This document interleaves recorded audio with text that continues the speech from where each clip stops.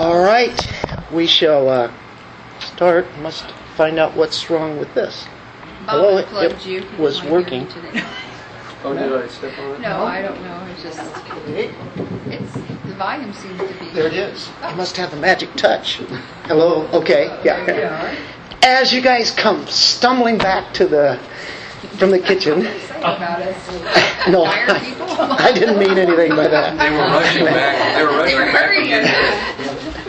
They were flooding back in. Come on. I was stumbling over my cord here, and that might have been why I had mic problems. So, anyway, has anybody ever heard this one or read this one? There's a prize in every box. You guys remember Cracker Jacks, right? I thought cereal, but... Or even in cereal. There's a prize in every story in this book, and we'll see what we're looking for on that. I'm sure that if maybe I'd be correct if I could say that most of you would like surprises if they're good. Right. But a lot of you probably don't really appreciate surprises. But we have a surprise today, and you'll have to wait till pretty well near the end of the story as we go through our passage today. We'll see what that prize is in Scripture here. Let's go to the Word of God. And we're in Luke 17. Let's continue where we left off at verse 11. While he was on the way to Jerusalem, he was passing between Samaria and Galilee. As he entered a village, 10 leprous men who stood at a distance met him. They raised their voices saying, "Jesus, Master, have mercy on us." When he saw them, he said to them, "Go and show yourselves to the priest." And as they were going, they were cleansed. Now one of them, whom he saw that had been healed, turned back, glorifying God with a loud voice. And he fell on his face at his feet, giving thanks to him. And he was a Samaritan. Then Jesus answered and said, "Were there not 10 cleansed? But the 9, where are they? Was no one found who returned to give glory to God except this foreigner?" And he said to him, "Stand up and go. Your faith has made you well." Let's pray. Father, your word is precious. It's truth in every way. Thank you that you would reveal it through the written word so that we, so many years later, can read it and understand what you're saying by your Spirit. Lord, in this today we pray that we will see that you're speaking. We're here to listen to your truth as we have just read, and to be able to understand you better, to glorify you better, to live this life out appreciating what you have done for us. In your Son's name we pray, amen. Well, at first glance in this passage, you would think that this is a lesson on gratitude and thankfulness. And it actually is. It's certainly a good principle, isn't it? Thankfulness. I mean, that's the way that we are to live our Christian lives. Giving thanks always. It's supreme in its importance, is it not? But if that's all it is, and I say this reverently, and hang with me here, that it's more than just being thankful. If that's all it is, then only one is thankful in this story, and 9 are not. So the message would be, don't be like those 9. Be like the one. And we could certainly do that. And I'm sure I've been here before and taught on thankfulness, and there would be nothing wrong in that. It is perfectly in the context there. But our study in Luke, as we go verse by verse, word by word sometimes, phrase by phrase. We have to keep everything in context. So where you would start in your context is always a good place to go back and remember sometimes. Go back to Luke 1. Why did Luke write this? Well, it says in verse 1, "Inasmuch as many have undertaken to compile an account of the things accomplished among us." He's writing an account. Accurate account. "Just as they were handed down to us by those who from the beginning were eyewitnesses and servants of the word, it seemed fitting for me as well, having investigated everything carefully from the beginning, to write it out for you in consecutive order, most excellent Theophilus, so that you may know the exact truth about the things you have been taught." Luke was accurate. As a historian, as a writer, being inspired by the Holy Spirit, everything is perfect. And he searched it out, though, in his own way as he went to the individuals that were familiar with the story of Christ. And that's what he does all the way through his gospel account. Everything, down to the detail, is pointing to one thing. It's the cross. The death, the burial, the resurrection. That's what it's called, the gospel. It's the good news. The gospel is God, actually. And here, in a nutshell, we see in Luke's account that he's taking us to the cross. Jesus is the one who's going to go to his destination. So that is the context of the whole book and why we're at where we're at here. On the way to Jerusalem. You'll see that in the first verse there. We've seen this before. It's not just filler. It's not just introduction. It's something very significant. And all this is unfolding. It's unwrapping. Who is Jesus of Nazareth? Why did he come? All that has come before, we just don't want to take from this as gratitude, thankfulness alone. There's much more to it than that. There's a prize here that we're digging for. In chapter 7:16, you had the widow's son. Son was raised from death. People praised God, didn't they? They praised God. I'm sure the family was thanking God. Well, what did they do when they praised God? They said, he's a prophet. Some people called him Jeremiah, Isaiah. He's a prophet that's come back. He's Elijah. John the Baptist said, "Behold the Lamb of God who takes away the sin of the world." He's more than a prophet. He is a prophet, but he's more. You had Peter give that great confession. "Thou art the Christ, the Son of the living God." An amazing confession there. He's moving towards Jerusalem. He's seeking to save the lost. He gave 3 parables. The parable of the lost sheep, the lost coin, the lost son. He's teaching what salvation is about.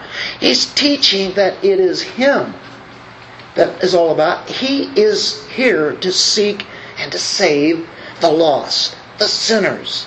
Believe me, the sinners were paying much attention to him, as it is already said in Luke, and we saw that earlier, that the sinners came to listen to him.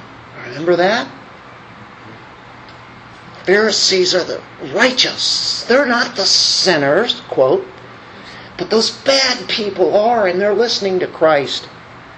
They're looking after him, but it's because he's sought them out first. Luke is constantly moving this story to Jerusalem, because for those lost, to be saved, and that's what He's doing. He's saving them. It takes effect at the destination, the cross. It's where everything goes back to, isn't it? It's the cross. So this is a story where it has an element of surprise. So as you came here, you said, oh, we're going to talk about Thanksgiving again. And we've done that recently, quite a bit. And that's really what we're about. That's praising God when we thank Him. Always thanking Him. But we're going to take this today to even a deeper level, if we can. And it's related to our title today. Let's start off in verse 11. While He was on the way to Jerusalem. Now, that introduction that I just did, I don't have to really elaborate too much. I've pretty well covered that, haven't I? And so that's the key that gets us started off. It's of supreme importance. It's not just a little phrase in passing. It is important. And it reminds us of what Jesus' mission really is here. You remember what has happened already, probably, as in John 11, you have Lazarus being raised from the dead. People in Jerusalem were seeing a dead man raised, or they saw him walking the next day. They heard the story. It got all over Jerusalem in a hurry. Pharisees knew about it. They couldn't deny it. It happened. He's a walking dead man who is now alive. What do you do with that? Well, it's time to kill him, right? Well, see, he left and went north. Back up to Galilee. He went up to Samaria area. And in this case, it would be somewhere around Ephraim. Kind of the part where Galilee, Samaria is meeting there. And we can see that he is on his timetable. It'll only happen when it is time. That's why he's back up there. But we know he's making his way to Jerusalem. And you say, well, wait a minute. He already has been there to Jerusalem. He kind of goes in and out in these last few months. He's there, but then he goes back up. But we're talking the destination. The final trip to Jerusalem is coming. Luke 19:10. It's good to know this. I've been saying it quite a bit this morning already. It says, for the Son of Man has come to seek and to save that which was lost. Who seeks? Christ does. We seek, but only because He has sought us. We seek for other things, don't we? So, all along, the multitudes are coming into the kingdom of God. Many being saved. Most of Israel, though, does not put their faith in Christ. But some do. We see that sinners are saved. Many sheep without a shepherd. He brings the sinners to Him. Saves many. They've been found by Him. So it says in our Luke 17. While He was on the way to Jerusalem, He was passing between Samaria and Galilee. It's a place that the Jews did not ordinarily travel through. They would never go there. They'd go out of their way to avoid Samaria. If they wanted to go north to Galilee, they would walk around. They would go over on the other side of the Jordan and come back around that way. The Jews, the Samaritans, they hated each other. For hundreds of years it's been that way. Jews had prided themselves in their racial purity. They were the seed of Abraham. Their lineage could be traced back all the way to the 12 tribes of Israel, or Jacob. They were proud of that. The Samaritans, on the other hand, were half-breeds.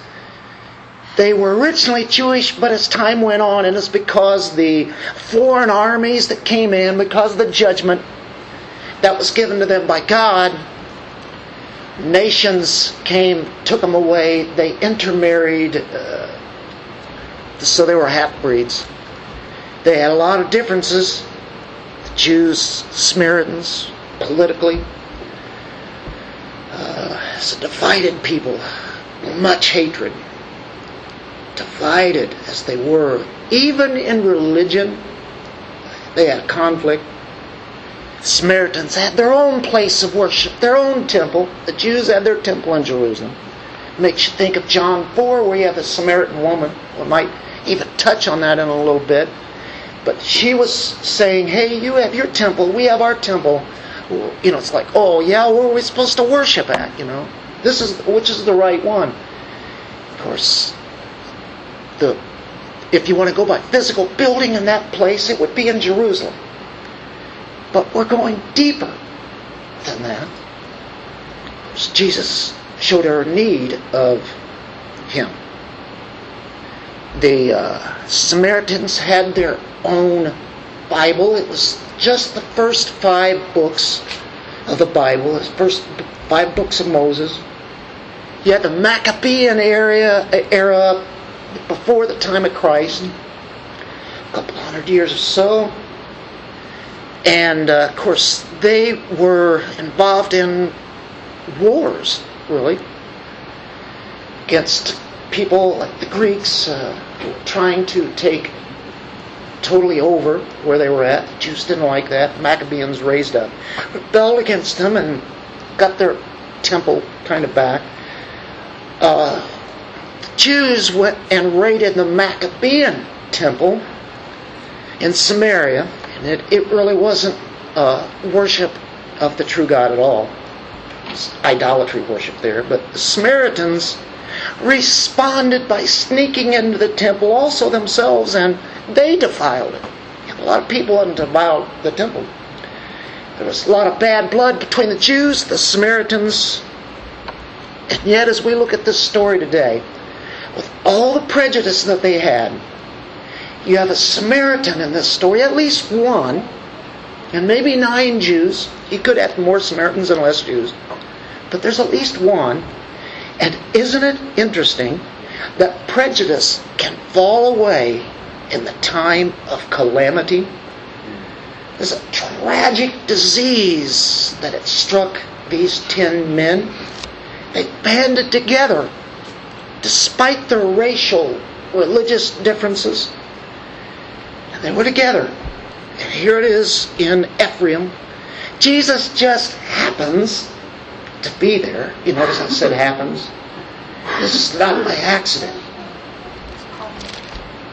There was a time for one person to be saved.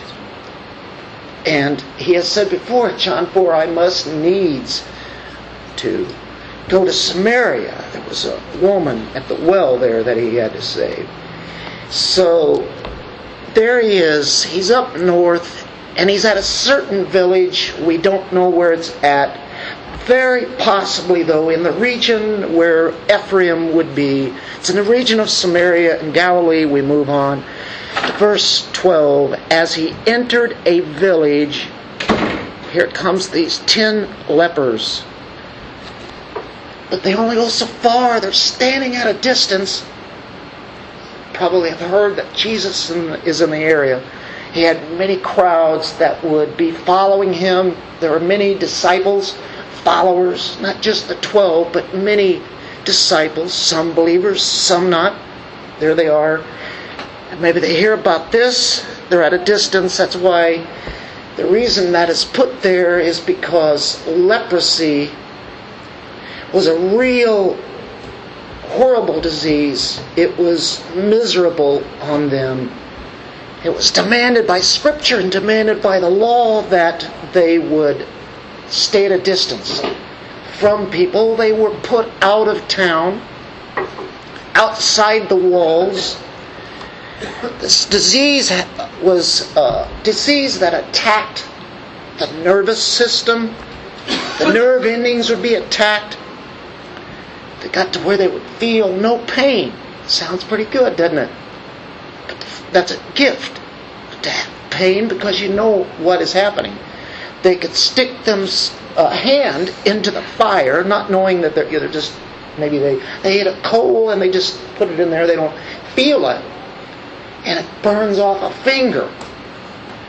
Or they could be eating something as they took it up to their hand, and they could actually bite off a finger and not even know it. No feeling whatsoever.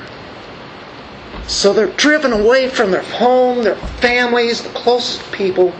It's a highly contagious disease. If you looked in Leviticus 13, we'll look in the law here for a moment. Leviticus 13, verse 45.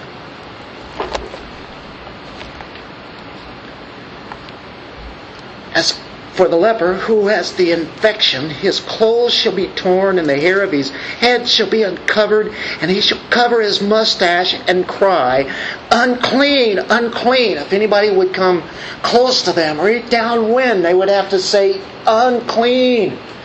Stay away." He shall remain unclean all the days during which he has the infection. He is unclean. He shall live alone. His dwelling shall be outside the camp. Folks, this is one of the worst situations and diseases that anybody could be involved with at this time. It's absolutely horrible. And I want to tell you, spiritually, it's probably one of the best illustrations of what sin is. Not that these men did a particular sin, but I'm saying it illustrates graphically what sin is to the nature of man. And we know here in this text today, in 17, 14, and 17, it talks about a cleansing. There has to be a cleansing, some kind of a healing of this disease. You want to know what? When you got leprosy, unless there's a miracle happening, you have leprosy really for the rest of your life.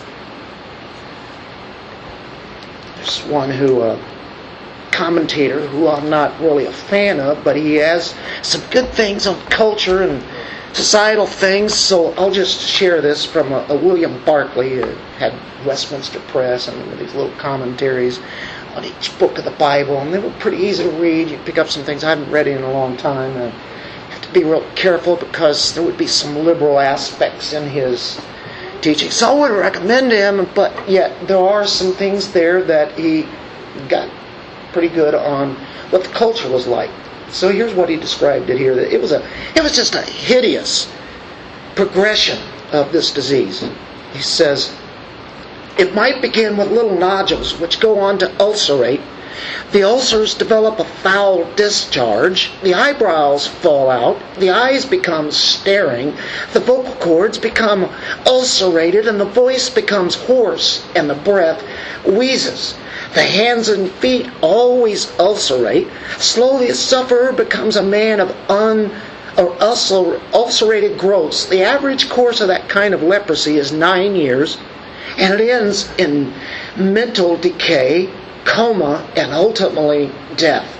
Leprosy might begin with a loss of all sensation in some part of the body. The nerve trunks are affected. The muscles waste away. The tendons contract until the hands are like claws.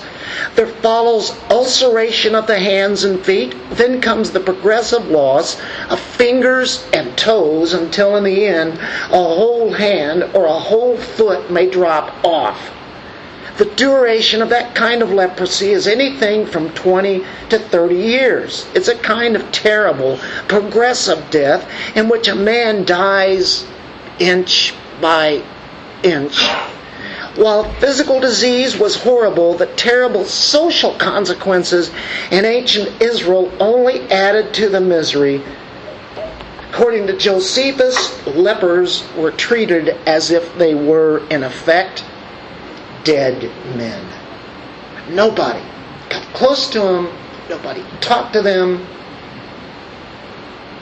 You were alone. That sounds horrible. What a graphic picture that we can get out of that. Folks, these are those 10 men. Have you put yourself into that position? Or at least maybe say, what if I was a relative of them? I want to feel for them.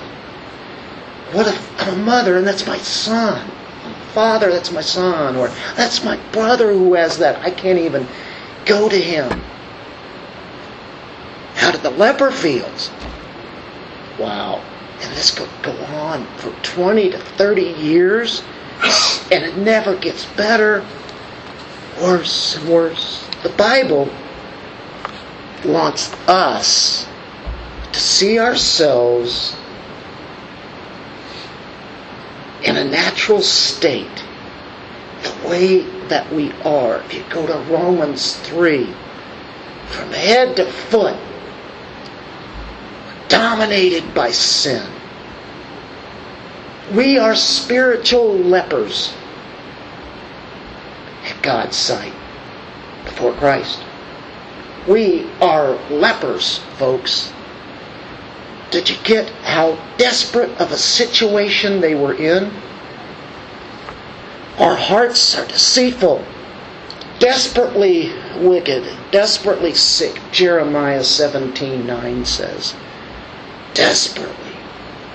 We are unclean before a holy God. Most people don't even know it. They have no feeling. So this caused distance. It caused a rupture in human relationships. Only God could intervene and make someone well. In this case. Now take that spiritually. It's only God that can come to the spiritual leper and make him well. We can't even go to him. An awful disease. People have a proud refusal to acknowledge the true condition that they're in spiritually, as Ephesians 2 says, that we are dead in our transgressions. People will say, well, you know, I have my faults, but I'm only human. Of course, okay, I sin, all right, if you want to call it that. But, you know, I'm basically what? Good. Pretty good. We've all heard that. We hear it all the time, don't we? I'm only human. Humans are going to sin. So therefore, you know, God has to excuse me. Well, that's the same attitude that Pharisees were. They missed God's Savior when He was here. They really thought they were really good, didn't they? These 10 men cry out to Jesus. They call Him Master.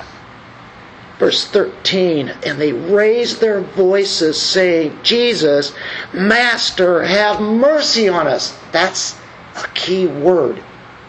Mercy. Mercy means that you do not deserve anything. Matter of fact, here's what it is. It's really this. You deserve your just punishment. And mercy says, that's the wrath of God. That's the justice of God. Mercy says, I'm going to take you out of something that you don't deserve. Grace is you're getting something that you don't deserve, right? You deserve punishment. Mercy comes along and does this. They call Him Jesus. Call Him Master. Have mercy on us. Jesus is Savior. That's what Jesus means. Yeshua. Master. It's using a title that the disciples, the followers would use. This is a cry of desperation, folks. Have you got this picture? This leper. All those lepers crying out. They're desperate. They have no hope. It's a disaster. But there's one Samaritan, at least in this group. It's interesting. Doesn't matter about their differences now, does it? They're all in that same condition. So let's get to the second part, the miracle. Verse 14. When He, it's Jesus, saw them, He said to them, go and show yourselves to the priest. And they were going, they were cleansed. Okay, he saw them. Have you ever heard of the passage that deals with sheep without a shepherd? He sees them in their pitiful condition. He has compassion. He feels for them. They are people who are lost. They are lonely. Listening to Alistair Begg on this. And of course, almost every message he mentions at least one song that goes back to his days whenever he was a teenager or younger, probably. He mentioned the song Eleanor Rigby. It's kind of interesting how he comes up with these songs. But that's what he grew up on. That's what many of us grew up on. Do you remember how that went? Look at all the lonely people. Where do they come from? Where do they all belong? Jesus sees the lonely, the lost. Now, these men can't run even to the temple. They're not allowed in there. They can't go to the priest. They have nowhere to go. You know where sinners are going at this time? Sinners, I think was it in Luke 16? Was it 15? Yeah. Verse 1. Now, all the tax collectors and the sinners, these are the worst of society, were coming near him to listen to him. Not just hear, but to listen. All who have ears to hear. Both the Pharisees and the scribes began to grumble, saying, "This man, Christ, receives sinners and eats with them." Aren't you glad? That was us. The lonely, the lost. The sinners saw something they needed. Back in chapter 15, it's a lot of the crowd that's there. These lepers know what condition they are in physically. Jesus doesn't immediately heal these lepers. He sees them, has compassion. He says, "Go show yourselves to the priest." That's what he says. That's all that's recorded there. Go show yourselves to the priest. What? Are they going to do something? Are they going to heal them? Well, see, that comes out of the law, where it says that if a leper is healed, it's a big if, they're to go to the priest and they go through their rituals and they check them out. Just to check, it's like they become the local health official. That's really what it was. And they could verify after so many days and going through tests, rituals, ceremony rituals, they would been, if it was true, they would be declared healed. No longer a leper. That would allow them back into society. It would take a priest to do that.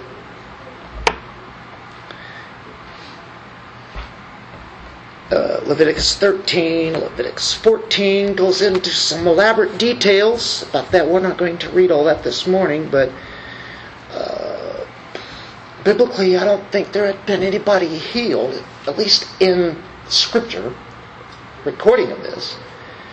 Anybody healed, being a leper, since the days of Elisha, like 700 years before this.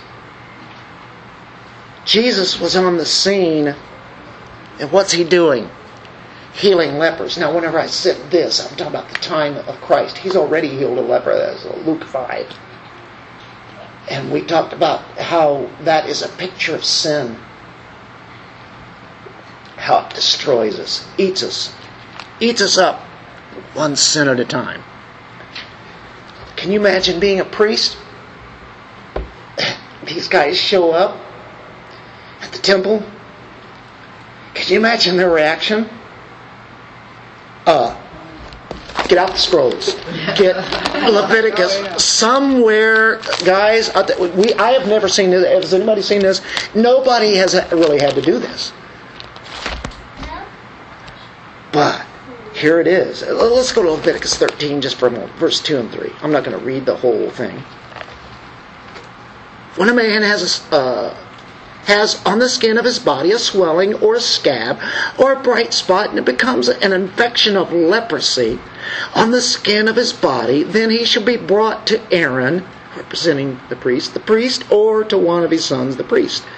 The priest shall look at the mark on the skin of the body, and if the hair in the infection has turned white, and the infection appears to be deeper than the skin of his body, it's an infection of leprosy. When the priest has looked at him, he shall pronounce him unclean. That's probably one of the worst things that you could ever hear as a human being. Unclean. I'm sorry, you will have to leave. Don't go around anyone. So, and it's kind of interesting. If you're a priest, you're going, if these guys come in there and they don't have the leprosy, how'd this happen? They can't deny it. Most of the priests, what do you think they think of Jesus? They're in the religious establishment like the Pharisees, Sadducees, and all the other hypocrites and such, right? What are they going to, they can't deny it? I thought that was kind of interesting. It doesn't say anything about that in this story. But you know what? It's kind of interesting. They do as Jesus says. What does he say? Go and show yourselves to the priest. And as they were going, they were cleansed. That means they turned around and said, okay, let's go to the temple. I guess that's where they would go. Where did the priest hang out? Unless there are local priests around there, that and priests did come from different areas. But to do all those sacrifices, the rituals, would require a temple. So I'm thinking, they got a long way to travel. They're up north. They got to go to Jerusalem. It's going to take a pretty good little trip. So they do, as Jesus says, go to the priest. Can you imagine they walk in there and said, hey, I don't have leprosy anymore, so could you stamp my ticket? As they were walking, they noticed they had been healed. As they were going, they were cleansed. Now we go to part 3. This is a grateful response to this miracle from one.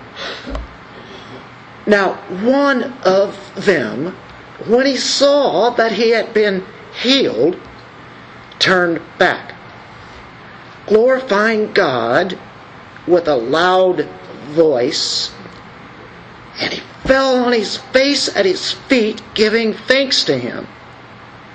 By the way, he was a Samaritan. Oh, Jesus is turning the tables again. Oh, it's going to make people mad. First of all, we see a story of thankfulness here. That's the obvious one. I know you're saying, oh, Dennis, here we go with thankfulness again. You're going to be talking about that. I'll just check out today a little bit. That's why I said, wait for that surprise.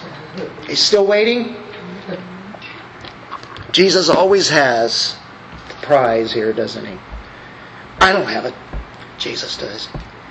This story actually does separate the thankful from the thankless.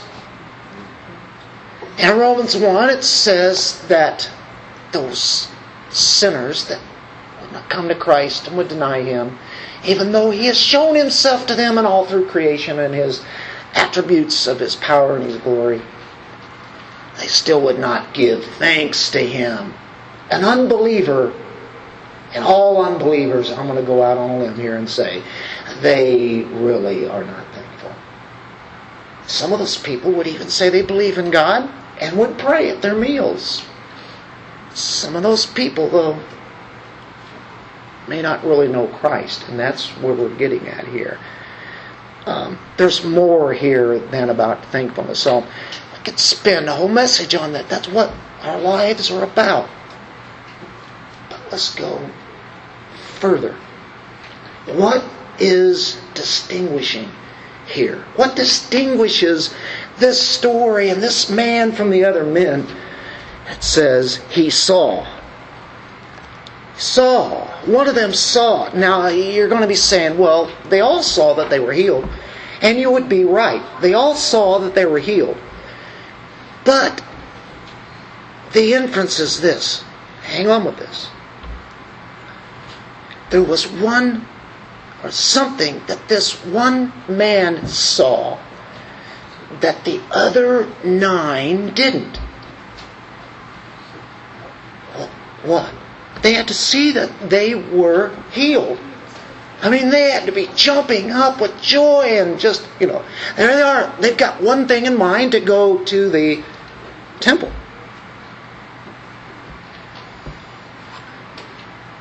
But there was one thing that he saw that made him turn around and go in the opposite direction that they were going.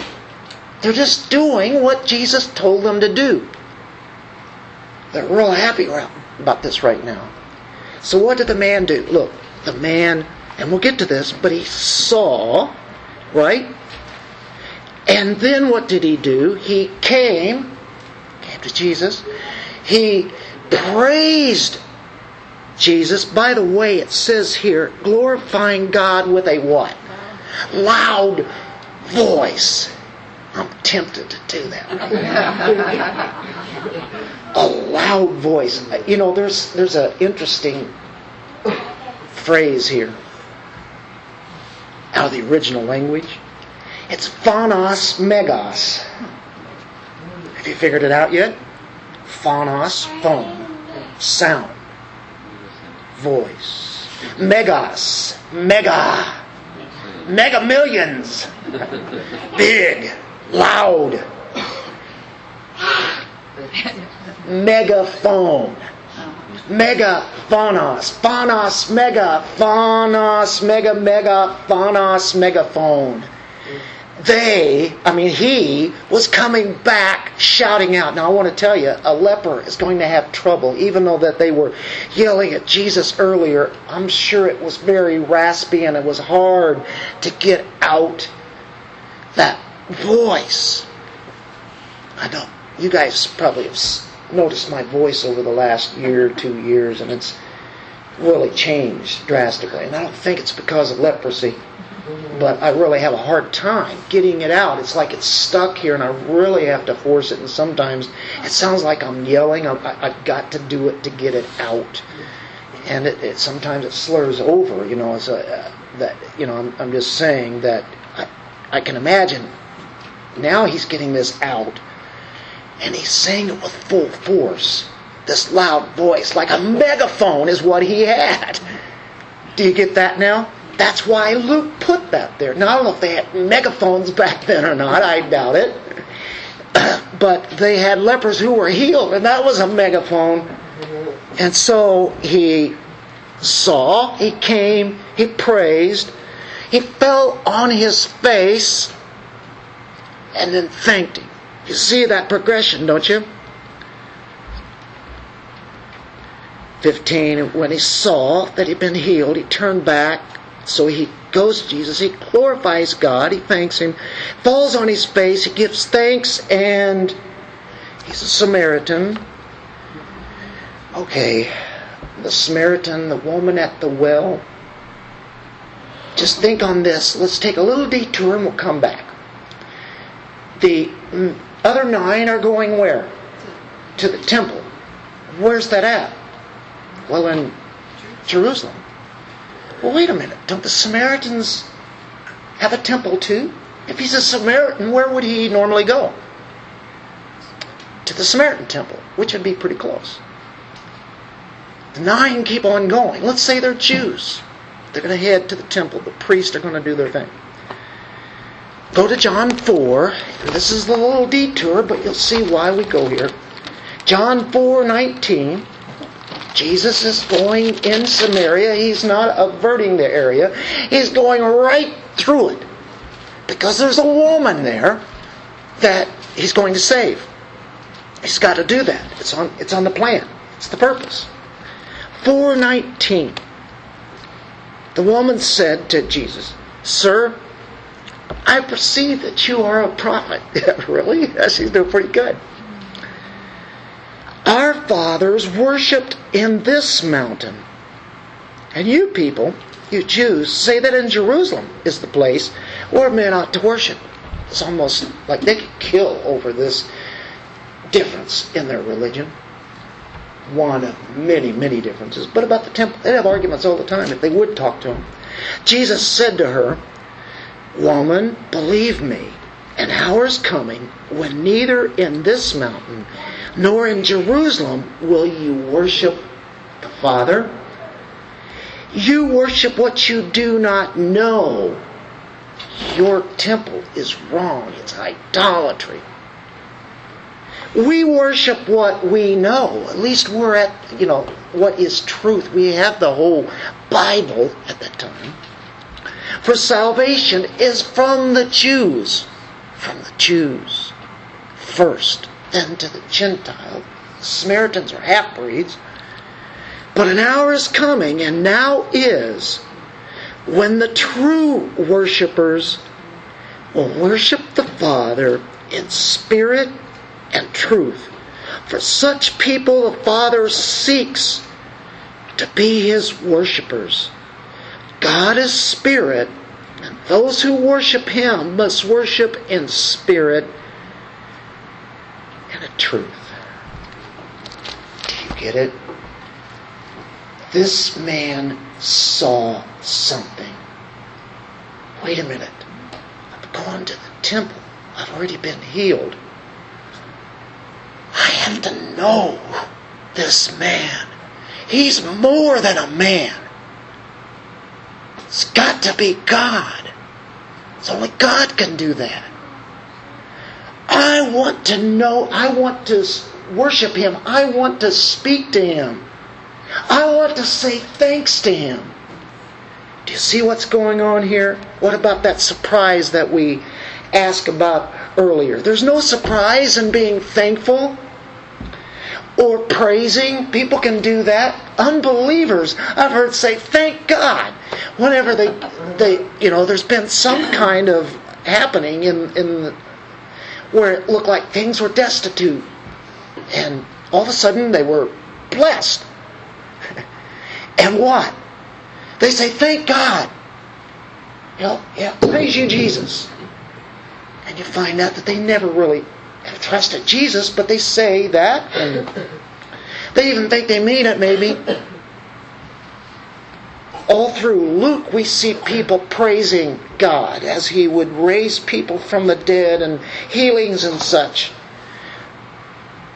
So many had praised Jesus all throughout Luke. This is nothing that is different in that sense, is it? Why wouldn't you be doing that? It's an automatic, you would think.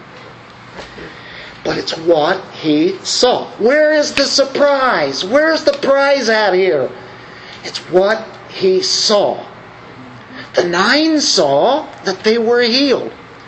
This man saw something else. The prize right here. Right here in our Luke 17. This is the prize of our passage today.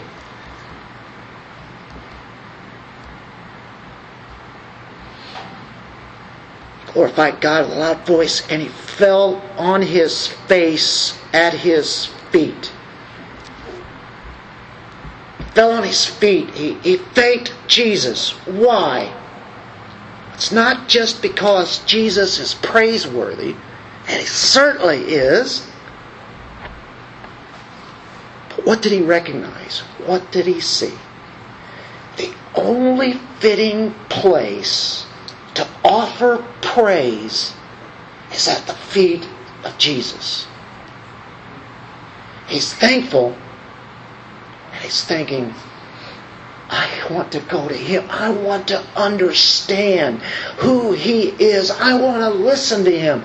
I want to speak to Him. I have to meet Him. I have to talk with Him. He has to be God. I desire to worship Him. And he comes there and falls on his face. He prostrates himself before Jesus. What is that saying? You are God. You are God Most High. You are the Holy One. You are everything. He recognized where he wanted to be. That temple is not going to do him any good. He's already been healed. He wants the ultimate, and that's to know Christ. That's where we're at. I got to go to Him because He is amazing. It's always good to praise God, isn't it? People praise God all over the world, all over this country. People are meeting in churches today. And I fear that a lot of those people sitting in the pews have no idea of who Jesus is, and they really don't care.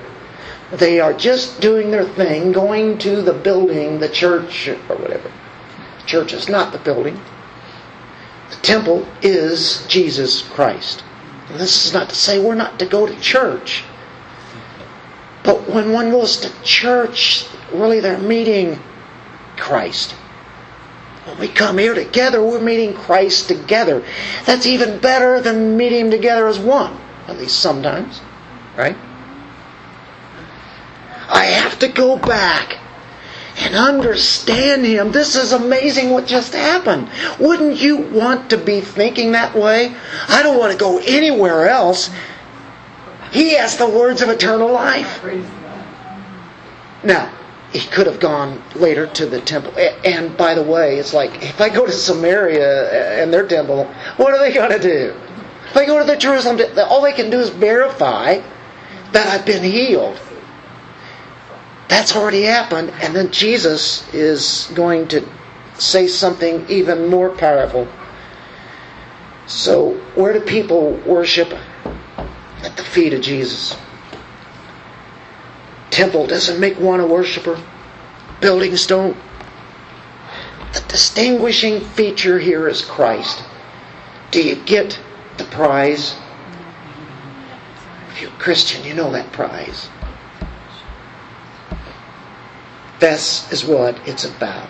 You know what? This is how we can know that people truly see God as a generic God to most people. But we can know that they're true in their faith when they see their need for Christ. They bow their heads, prostrate themselves in a spiritual sense or even a physical sense before a holy, awesome, amazing God, and recognize that they are nothing, they're a disaster, but He's everything. Why do I need to go to anywhere else to find satisfaction in life?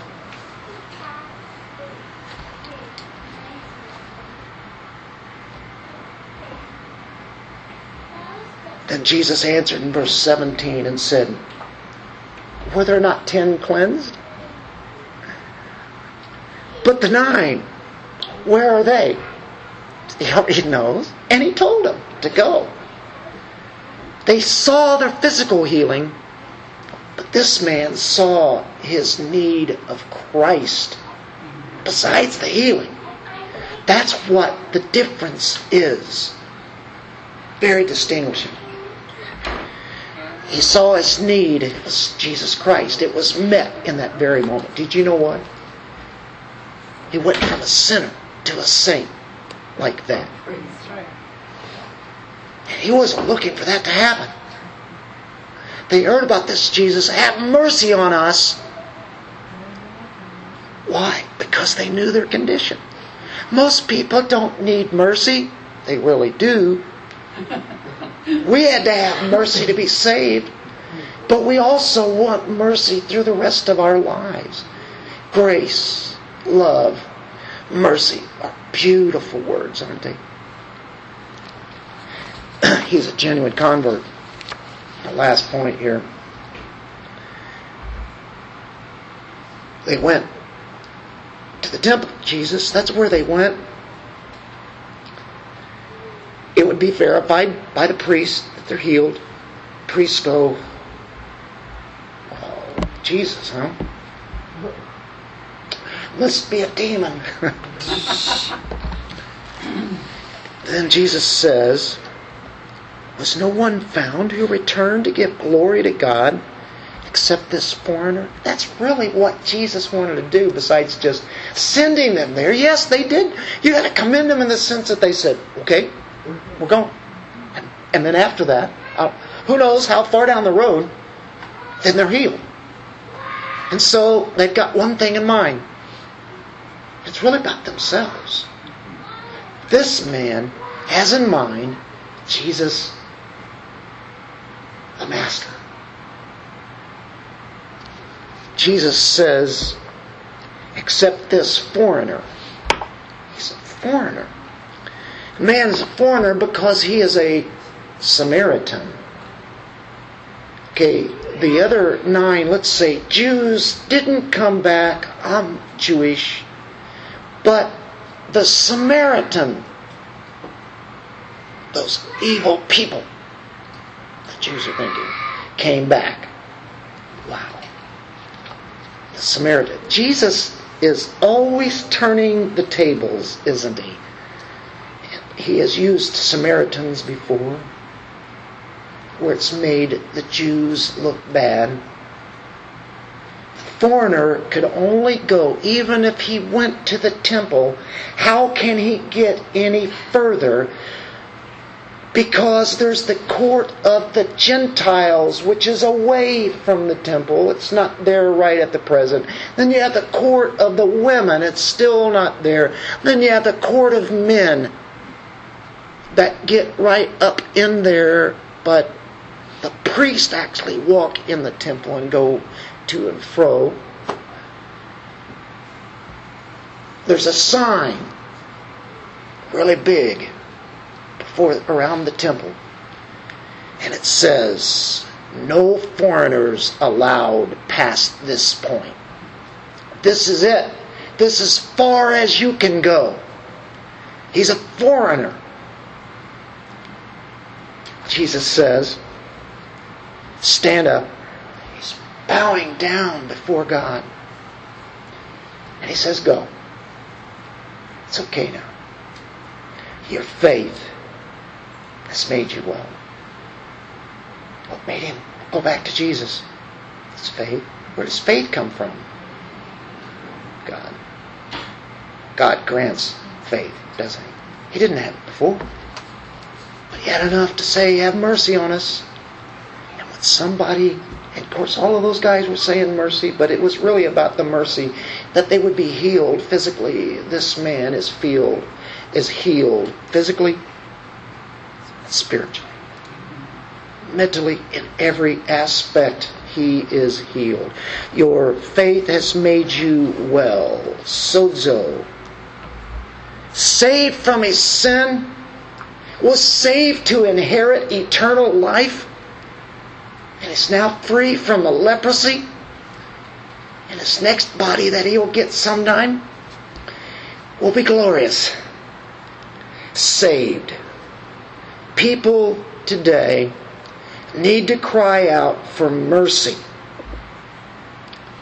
so the Lord would enable them to see. Are you getting this? This is the whole story wrapped up in one sentence. People today need to cry out for mercy like this man did, and then to see, and he was enabled to see that the leprosy or sin is their nature, and be healed. So that they would come to Christ and fall at his feet and worship, thank him, and glorify him. Because that's the only way that people can do that. When they recognize they're in need, desperately, they need Christ. Let's pray. Father, what a story. It's the plight of humankind. Every man, woman, child is a leper. And they need healed.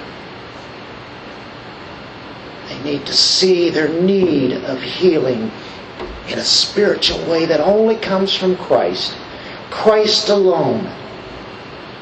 Lord, what a glorious time it's been this morning as we have met around your feet. That the Word of God is proclaimed, and that we would honor it. And that we as Christians, even though it's been a one-time happening for us as being justified, it's an ongoing thing of confessing our sin, repenting, crying out to Christ that we want to be more and more like Him. Thank you for this day. Thank you for the privilege that we've had. It's not an accident that you had put us together. It's all glory to you. Thank you, Father. Thank you, Son. Thank you, Holy Spirit. In your Son's name, amen. Amen.